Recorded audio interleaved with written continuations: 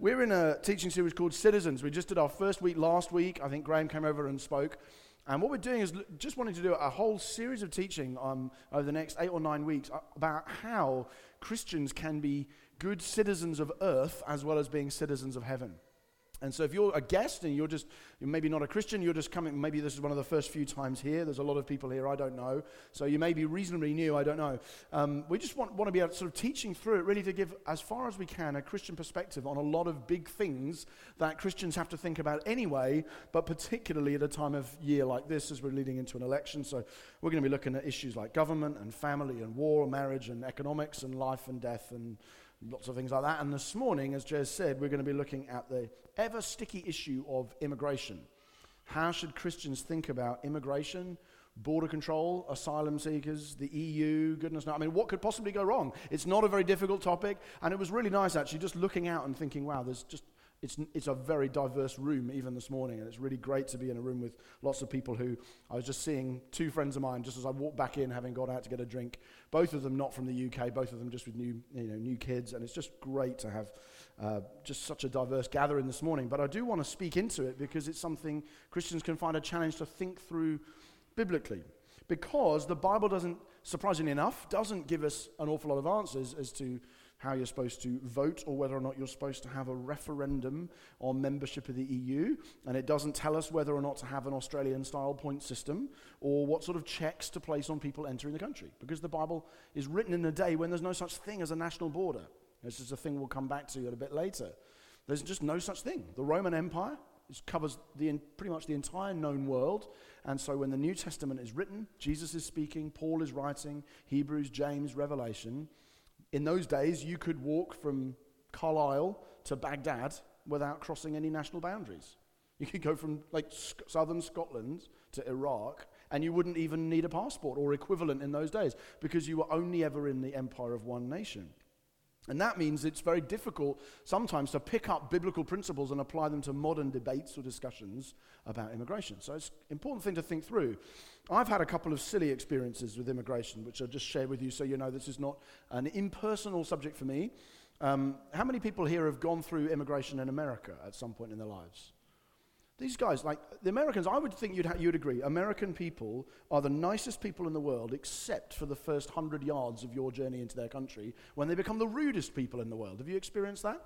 So I was there with my 9-month-old son at the time and my wife, and transatlantic flying with a 9-month-old is difficult. If you've done it, you're feeling pretty exhausted and tired, and you really want to meet your friends at the other end and just go and, stop the flying. And we're in this very long queue at Chicago Airport, and we've been winding around for absolutely ages in one of those interminable queues when you do this just for hours and hours and hours. And then you eventually get to the front, and you hand over those long, thin green cards, which I don't think, you don't have to do them now because of the new system, but you used to have to fill out these long, green, thin cards, which basically said, here's your name, here's your passport number or something, and no, I was not involved in the Holocaust. And no, I do not carry any bombs. And I'm obviously, whenever I read that form, I just think, would I tick yes if I did? That's what I'm always puzzled by. It's a very strange question. So you're kind of ticking all these things, but of course you do it, and you go through and you hand over your two forms, one for me and one for my wife, at which point the incredibly rude person on the desk says, what about the boy? You need to fill out a form for him.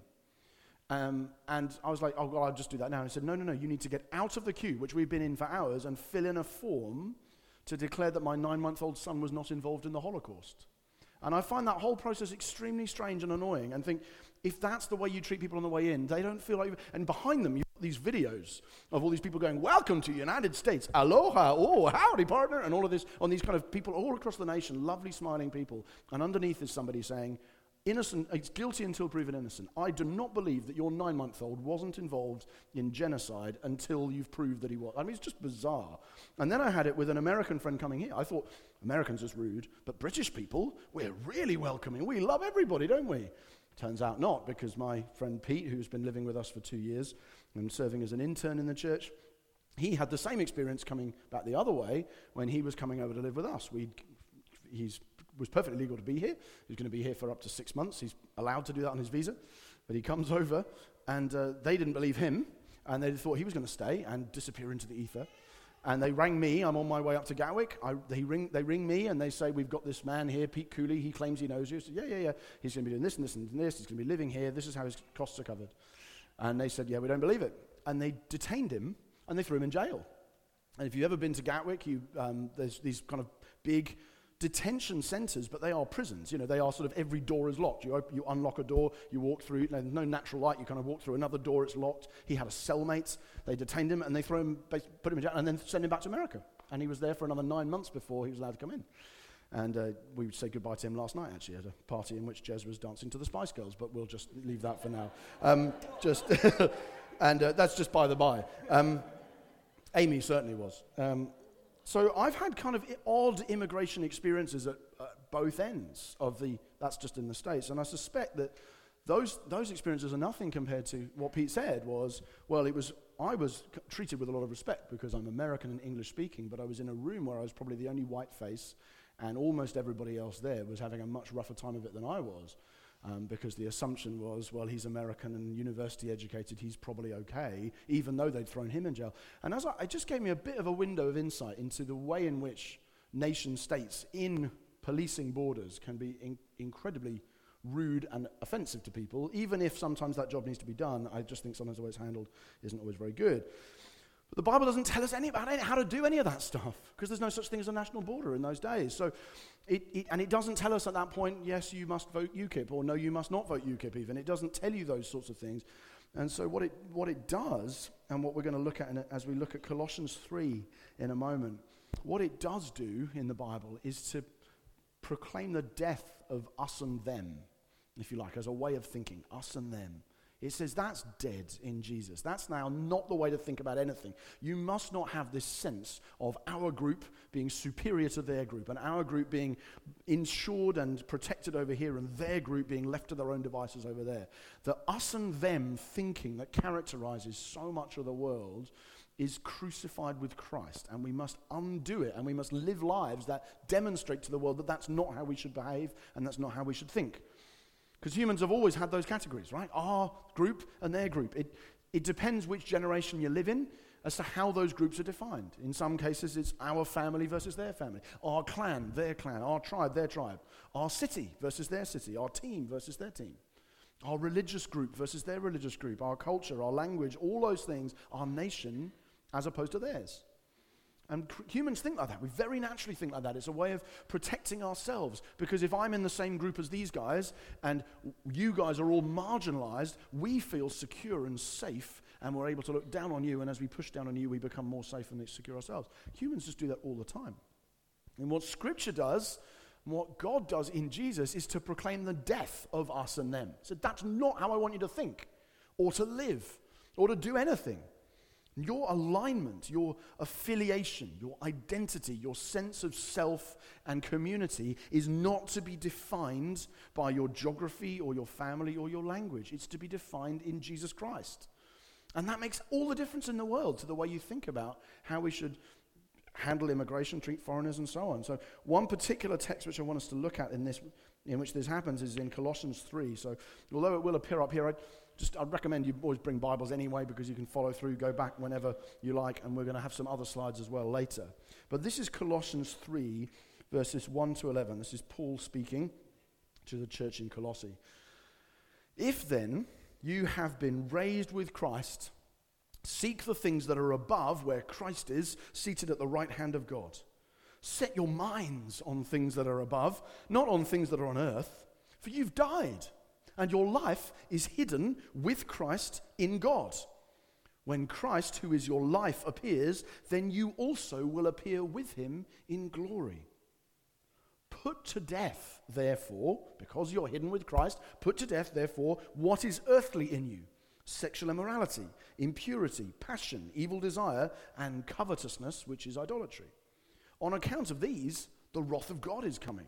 In these two, you too once walked when you were living in them, but now you must put them all away: anger, wrath, malice, slander, and obscene talk from your mouth. Don't lie to one another, seeing that you've put off the old self with its practices and have put on the new self, which is being renewed in knowledge after the image of its creator. Here, as in Christ, here there is not Greek and Jew, circumcised and uncircumcised, barbarian, Scythian, slave, free, but Christ is all and in all. It's a beautiful passage, and Paul is quite, in some ways what he's trying to do is quite simple.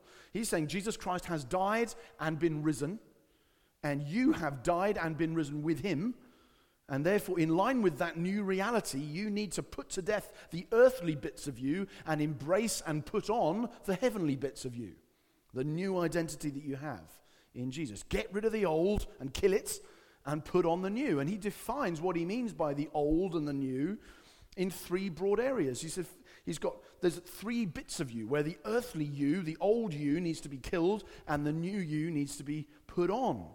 And those three areas are, in this text anyway, sex, speech, and for this morning, sectarianism, if you like, or racial distinctions and division within the community of God. Sex, we're not going to talk about this morning, verses 5 to 7. Speech, not going to talk about that either, verses 8 to 10. But in verse 11, he adds this extra idea. He said, yes, of course, the old you involves people who are sleeping around and disregarding marital covenants and you just going and having sex with anybody you wanted. That's part of the old you. Put it to death. Also, the way you speak. Your speech was obscene and it was disgusting and it was foul and it was offensive to God and often to other people. So put that to death as well. And all the Christians then are going, yes, I understand. Okay, yes, sex, speech, fine. And then he says in verse 11, and a third thing, I want you to know this too, in Christ, you cannot have division between Greeks and Jews, circumcised, uncircumcised, barbarian, Scythian, slave free. Get rid of all of those divisions. Christ is all and is in all. The gospel proclaims, if you like, the death of us and them. So we no longer define ourselves those ways. So Greek and Jew, right? So people who are Jewish and everybody else. Circumcised and uncircumcised, another way of saying this. And then I think the third pair is, if anything, more important than either of those. Because probably almost everyone in this room is a Gentile and not circumcised as a Jewish person. And so it's quite easy for us to think in a way, well, yeah, I could understand Paul is saying that's gone, because that's just a distinction about saying in the new age, the Jews and the Gentiles have become one, and nobody has the rights to disregard the other. So I understand that. The interesting thing in this third pair is he also says there's no barbarians and Scythians. But we don't very often meet barbarians, so it's worth thinking who they are. And Scythians, I suspect none of us have ever met. A barbarian is somebody, from the Greek point of view, who lives outside the boundaries of civilized society. So you're in the Roman Empire, you have Roman laws, Roman culture, you may know some Latin, you probably speak Greek if you're in a large part of the empire. You're the civilized people. And out there, beyond the pale, in the funny, dark reaches beyond the empire's boundaries, are these people you've heard of but probably haven't met very often, called the barbarians. And it's, I think, speculated that the reason they're called barbarian is literally because people went ba ba ba ba ba ba ba, because they were like, oh, they didn't make any sense. They're just incoherent babblers, ba ba ba ba. So they called them barbarians. They were just people beyond the pale. I often use this as a great example of what it looks like, but if you've seen Robin Hood, Prince of Thieves, there's a moment when the witch says to Alan Rickman, you must yoke the strength of the Celts. Go and get the Celts to work with you to destroy Robin Hood. And Alan Rickman goes, Celts? They drink the blood of their dead. It's this sort of wonderful thing that people in the old world used to say about people. They're like, ugh, I can't believe we would work with them. They're these disgusting people we've heard these weird rumors about. In the ancient world, that was the barbarians. They were the people like that. It still sounds that way in English today. Barbarians. And Paul is saying it's not just that there's no religious division between Jew and Greek now, it's actually that there's no racial divisions either. You mustn't think in terms of us and the barbarians. And he says Scythians. You mustn't think in terms of Scythians. Now, the Scythians were an Iranian nomadic people who lived in Central Asia. And Paul is saying you mustn't think about them being divided off either. They were really, if you like, the people who lived as far away as possible. So there are some terms like that you hear swirling around in modern English of people referring to far-gone lands and far-gone countries. In our culture, because people are generally pretty sensitive, hopefully, about saying things, you don't tend to use derogatory terms for places like that. But in many generations, people have, and Scythians and barbarians were like those sorts of things. They were just way far gone. Oh, these people off on the other side of the world. And Paul is saying, we don't have divisions like that now. Because of Christ, you do put to death bad ways of using sex and bad ways of using speech, but you also put to death this sectarian division in the church. And you mustn't think in terms of us and them. Jesus said that was true of family. Who's my mother? Anybody who does my will is my mother. And Peter found it was true of religion, if you like, Jewishness. Do not call unclean what God has called clean. But Paul is saying here it's about nationality as well. It's about geography. It's about culture. Here, there is no British, Polish, Pakistani, Afghan, but Christ is all and in all. Right? He's saying you must put that to death. Now, that does not tell us all the things we want to know about immigration or migration policy. But it does, in my view, give quite a lot of things that are said in public dialogue about immigration a punch on the nose. Right? So often you find punchlines and headlines appear which are basically us and them thinking disguised in policy terms. That would be my observation. You often find people that the debate can be couched in terms of as if it's about, well, yes, but really, do we have the money? Do we have the space? Do we have all these things? But actually what's happening is it's smuggling in us and them thinking, Jew and Greek, barbarian Scythian, it's smuggling that in to a headline or a punchline and pretending it's about policy when actually it's really just about us and them. It's about boundaries. It's about us separating ourselves from others and feeling better than them. So, I have done some ranting in the past about the Daily Mail. I was going to go for the Daily Mail this time round, and I thought, no, I won't use the Daily Mail because, one, lots of people in the church read it, and I always offend them when I call it the paper for the discerning Nazi, and it just upsets people. And the second thing is that having already done that rant, I don't feel I need to do it again, so instead, I'm kind of kidding, but only just. But instead, I'll take a different daily newspaper. I'll take the Daily Express. This is for some examples of the way in which us and them think drives a lot of the ways in which public debate is framed. So here, this is in a 3-month period, all of these things appeared on, this is the front page of the Daily Express, a selection of front pages in just a 3-month period, okay? So, first, meet the dog who ate an Aston Martin, granted a bit strange, but on the right hand, 1 in 4 babies is born to a migrant. Next one, asylum seekers, how they cost you £400 million. Next one, migrant numbers out of control, too many allowed in, admits PM. Next one. Migrants facing ban on benefits. Next one. Outrage, free NHS for illegal migrants. Outrage. I don't know who's outraged sometimes in these cases. It's often the person who writes the headline, or as we found out yesterday, the person who owns the newspaper, actually. Next one. Migrants face benefits ban. Okay, next one. 1.4 billion benefits bill for new EU migrants coming to Britain. Next one. This is all inside 3 months. Now migrants mass in new camp across the channel. Next one. Benefits Britain, here we come. Fears as migrant flood begins. Next one. Migrant numbers at crisis point. Next one. Migrant beggars on £36,000 a year. That is such an unpleasant headline. And then last one. Migrants set to flood in 3 months. Right? Now, there may well be some intelligent debate and thought behind some of these issues. I don't know. But what that says to me is that there's a colossal amount of us and them thinking. We are these people, and over there are other people, migrants, and we need to make sure that those boundaries are preserved as crisply and clearly as possible. And often, it is simply us and them thinking masquerading as something else. We can now remove the Daily Express, and then the next time I do a rant, it'll be about the Guardian or something, I don't know, okay? Now, behind the headlines, a lot of the arguments there are actually pretty unconvincing, but they can still be very powerful because they tap into an us and them thinking that exists in most people. Okay, so for instance, the very word immigrants or migrants is what we call people who come to our country, but when we go to their country and live there, we're called expats. It's nice, isn't it? Oh, no, we're not immigrants. We're expatriates. But imagine if somebody was to say, there's a very large expatriate Bangladeshi community in Tower Hamlets. Everybody would say, they're not expats, they're immigrants. Do you know, and there's a way, that's us and them thinking, isn't it? We apply one word to us, which is, well, we're still British, but, we're allowed to go and buy houses in the Dordogne. But imagine if the house in the Dordogne, the newspapers around there, the Daily Express was just sort of saying, migrants set to flood in and buy all your houses. But Do you see? It's us and them thinking, because we don't use the same categories. We don't even use the same words to describe what other people do as we do to describe what we do. So here's 10 things that I've heard, arguments I hear used that I think are pretty unconvincing and that probably represent us and them thinking on the issue of immigration. Okay? 1, border control is just common sense. You have to have borders. You have to have national borders. It's just obvious that you're supposed to have them and you're supposed to make sure that you constrain very carefully the number of people who come in. It's just common sense. No, it isn't. In the New Testament period, they didn't have them. Roman Empire didn't have them. They were used to have, we had a period when everybody would just live according to their clans. And then we had a period when people lived according to their cities. And then we had a period when people lived in colonies of other nations. It's only recently we've come up with countries, which are really sort of boundaries around areas of land that are much larger than cities that define distance between you and me. They've only really been around since the end of the Napoleonic War.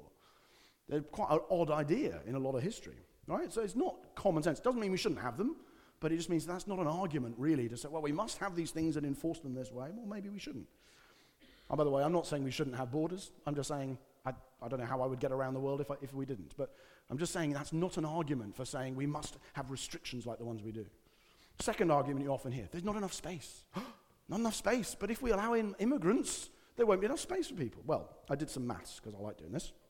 If the whole EU lived in the UK, it would have a lower population density than Eastbourne. That's a nice little fact, isn't it? Eastbourne's quite leafy, I think. I know I would say that. I'm here. I know it's not as leafy, but it is still quite leafy. It's got a huge marshland in the middle. It's got the South Downs. It's got lots of space. You could put the whole EU population in Britain, and it would still have the same population density as Eastbourne, in fact, slightly lower. Right? If the whole world lived in the British Isles, we would have the same population density as Paris. It would be half the population density of Manila, if you put the whole world in the British Isles.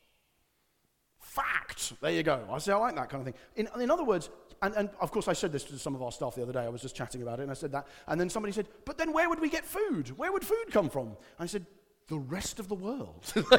She was like, because the whole world now lives on Britain. Anyway, I'm not proposing that as an idea. I'm just saying sometimes the arguments people use are not that well thought through. Third argument you hear, immigrants steal our jobs. No, they don't. They compete for them just like you. They apply for them, and if they are going to work harder for the same money or even less money, then they'll get them, and if not, then they won't. And they're not your jobs anyway, are they? Right? I don't have an entitlement to be given a job by anybody. You have to work for it. Fourth thing you often hear, immigrants are a drain on the state. But again, it's just not true. Immigration is actually a boost for the economy. Because immigrants are usually younger, and they come and live here and work here, and then as they get old and often sicker, go back to the country they've come from. That's often what happens. You find that actually immigrants make a net contribution to the state. And it's British people who, in the main, drain the state. British people, if you like stats, British people contributed a net fiscal loss of £591 billion between 1995 and 2011. EU migrants, a net fiscal gain of 10 billion between 2007 and 2011. So in other words, British people drain the states, and immigrants actually increase the coffers at the tax office. Immigration is also the main reason why birth rates here aren't collapsing, because immigrants have more children.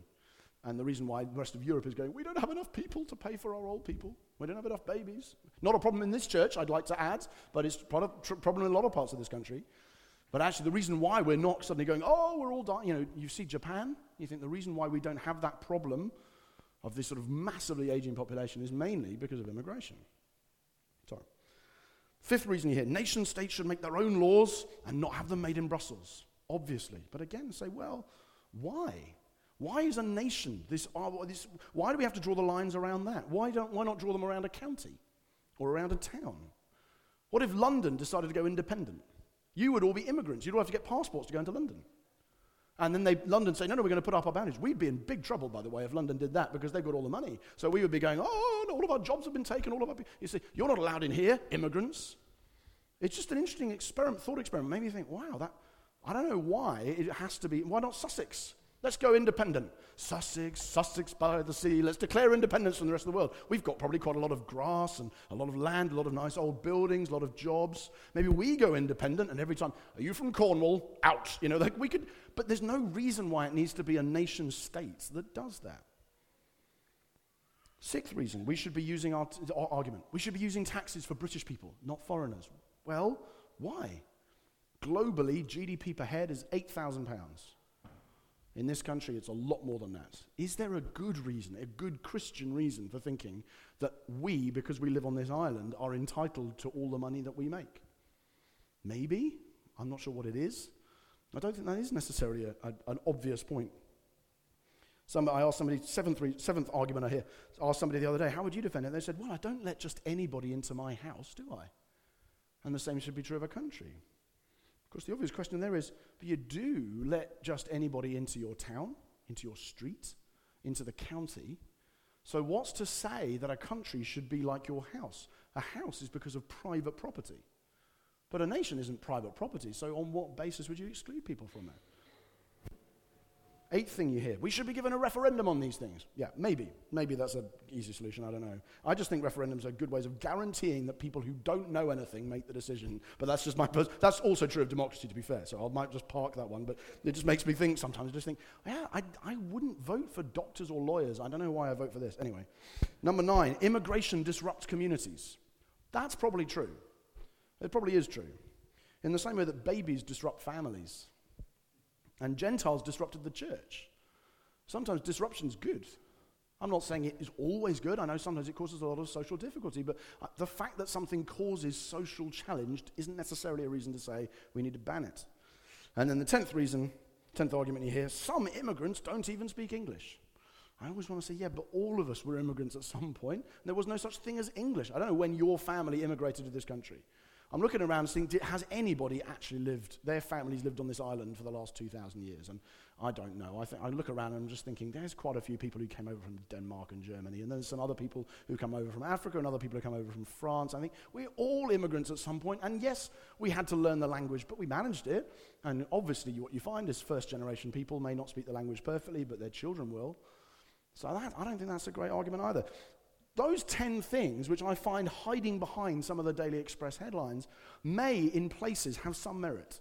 But I think a lot of the time, they are a disguise or a front for good old-fashioned us and them. Not always. I'm certainly not saying everybody who believes any of the things I've just said is racist. That's not necessarily true at all. And I'm not saying that all immigration restrictions are wrong, because governments do have a right to say, if you're going to live here, you need to abide by our laws, and you need to respect our customs, and you need to not blow up our buses. So there's obviously a lot of things governments are entitled to do. And I'm not doing a Gordon Brown and saying, oh, you must be a bigoted woman if you want to ask about immigration. I'm not saying that at all. I'm just saying I think behind a lot of what's said, it looks like, on the surface, this is a debate about policy, when actually a lot of the arguments themselves are pretty hollow, and underneath what's taking place is what I say, good old-fashioned us and them. I'm not even saying that you should have open borders. In the Bible they did, but the world's changed since then. And that's not necessarily what we should do. And what I am saying is that in the gospel, Christians proclaim and embody the death of us and them, which we do. And that's the kind of the bad news. That's the sort of the critique. What I love is that the church isn't like that. I don't mean the church has never got it wrong, but I love that the church isn't like that, right? So this is something I just found in the Daily Telegraph about 6 months ago. I just thought this is really cool, okay? So the Telegraph is running a feature, and it's entitled, Churches Are Best Social Melting Pots in Modern Britain, okay? It begins. They teach that people should love their neighbour, but a major new study shows that churches are one of the few places most modern Britons might even meet them, which I thought was quite good. Groundbreaking new analysis of the friendship networks of almost 4,300 people aged from 13 to 80 has identified churches and sporting events as the last bastions of neighbourliness and integration in Britain. Overall, it found that churches and other places of worship are more successful than any other social setting at bringing people of different backgrounds together, well ahead of gatherings such as parties, meetings, weddings, or venues like pubs and clubs. Look around you. Genuinely, look around you now. Have a look. I mean, sometimes you get it, just have a look, and look how different, even just in their age profile, their social background profile and their ethnic profile, look how different people in this room are. There is almost no gathering in Britain happening today which will be more diverse than this, and that's because Christ has done something that the world cannot do. And so actually, for my objection, I talk about national policy, the main contribution the church makes in this area is to say, well, we are going to put on display what Paul elsewhere called the multicolored wisdom of God. I'm slightly ripping that word out of context because it wasn't primarily about racial color in his context, but we're putting on display a community of people who do genuinely see the gospel, see migration as an opportunity to welcome foreigners, as an opportunity to say, you are unlike us, and therefore we love you, rather than you are unlike us, and therefore we don't. We welcome migrants and foreigners, the people the Old Testament called sojourners, and we welcome them into our land. Christians see immigration as good for the gospel, recognizing that actually the story of Acts is the story of migration. You read the book of Acts from beginning to end, you will be astonished by how much what we might call migration is happening. Sometimes it's migration inwards, like at Pentecost. All of these people from all around the world come into the city, hear the gospel, and then go back and take the gospel with them to Ethiopia, to, goodness, Britain even, right? So sometimes the migration is inwards. Sometimes the migration is outwards, what you might call scattering or whatever, Pauline mission. Right, I've gone here, the gospel's arrived, I'm now going to migrate to another place. If we had the borders we have now, the gospel would never have spread so far so fast. We might still be objecting to it now. Christians see immigration as good for the gospel and as good for the church because it provides us with an opportunity to express the manifold wisdom of God, even in fairly white places like Seaford and Eastbourne. And where difficult decisions have to be made, which they do. I acknowledge, I'm not an expert on this stuff, and I'm not saying that it's simple. It clearly is not. But even when complex and difficult decisions have to be made, we do not allow the narrative of us and them to railroad us into behavior that is uncaring or unloving to our neighbors, even if we have to make tough calls. When Jesus was asked, "Who is my neighbor?" he told them a story that basically said, those awkward foreigners who live in the same land as you. Didn't he? That's the Good Samaritan, really. Who's my neighbor? And he tells them a story that's deliberately designed to say, your neighbor is the people who live in the same country as you, who you don't like very much because they're not like you, and you need to love them, and they are going to love you.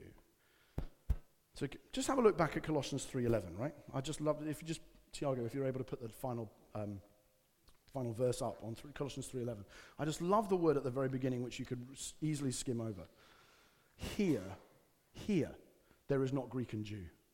Here, right? You might find that outside. You might find Greeks and Jews hardening their divisions. You might find circumcised and uncircumcised, barbarians and Scythians, slaves and free. Outside, you might say, okay, yeah, those lines exist, and we need to make sure that we preserve all borders and make sure that there's us over here, locals, and them over there, migrants, and we make sure that that line is as sharp as it can be. That might happen elsewhere, but not here, Paul is saying. Here, we don't have that.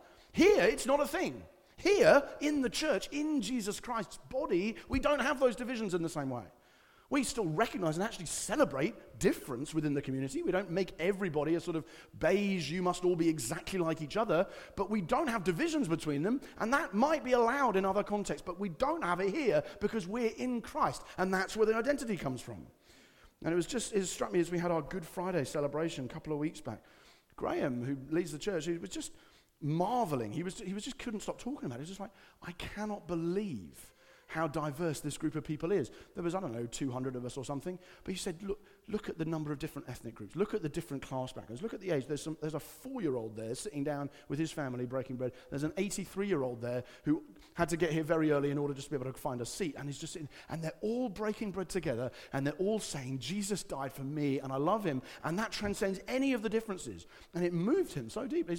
He's not often like that. He just kept going on about it and saying, did you see how diverse people have become one in Christ, in and through this church and so many others? Because all of us ultimately, and this is where I'm going to conclude, but all of us ultimately are immigrants. I don't just mean that politically and geographically, although that's true too, but all of us, unless you're Jewish, which I imagine most of us are not, unless you're Jewish, you have, as a Christian, if you're a Christian here this morning, have been welcomed in to a community that you don't deserve and weren't part of by birth. And you've been given a land that you don't own, and you've been given a status that you cannot earn. And you have been raised with Christ, and you've been hidden with Christ in God. And Christ is our life, and he will one day appear, and we will appear with him in glory.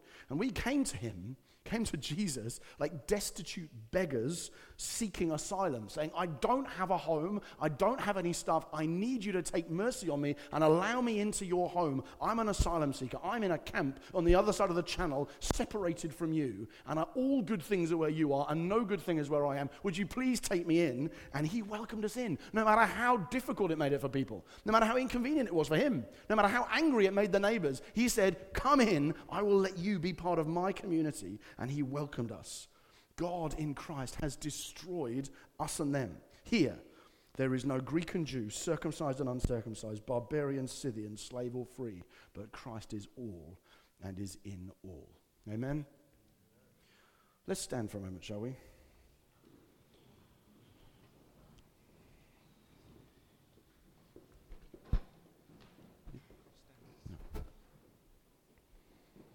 Father, we thank you so much for welcome as foreigners and others that we were. Welcome into a community because of something you'd done for us. We're just so thankful. Ins and outs of policy and politics aside, we're just grateful that you came to our country and you set us free and actually then invited us into your country and allowed the borders that should rightly have been there to come crumbling down in the name of welcoming and loving those people who are not at all like you. That is at the heart of what you've done for me, and we can vote and we can exercise wisdom and discernment. We can and should pray for those people who govern us so that they might have wisdom to make good calls about this stuff. But Lord, we say together, we will not allow ourselves to feel superior or better than or more deserving of your favor than anybody else. And we are so thankful that you didn't treat us that way and instead extended your welcome to all of us, wherever we're from, whatever we've done. We thank you for the gospel and we praise you in Jesus' name. Amen.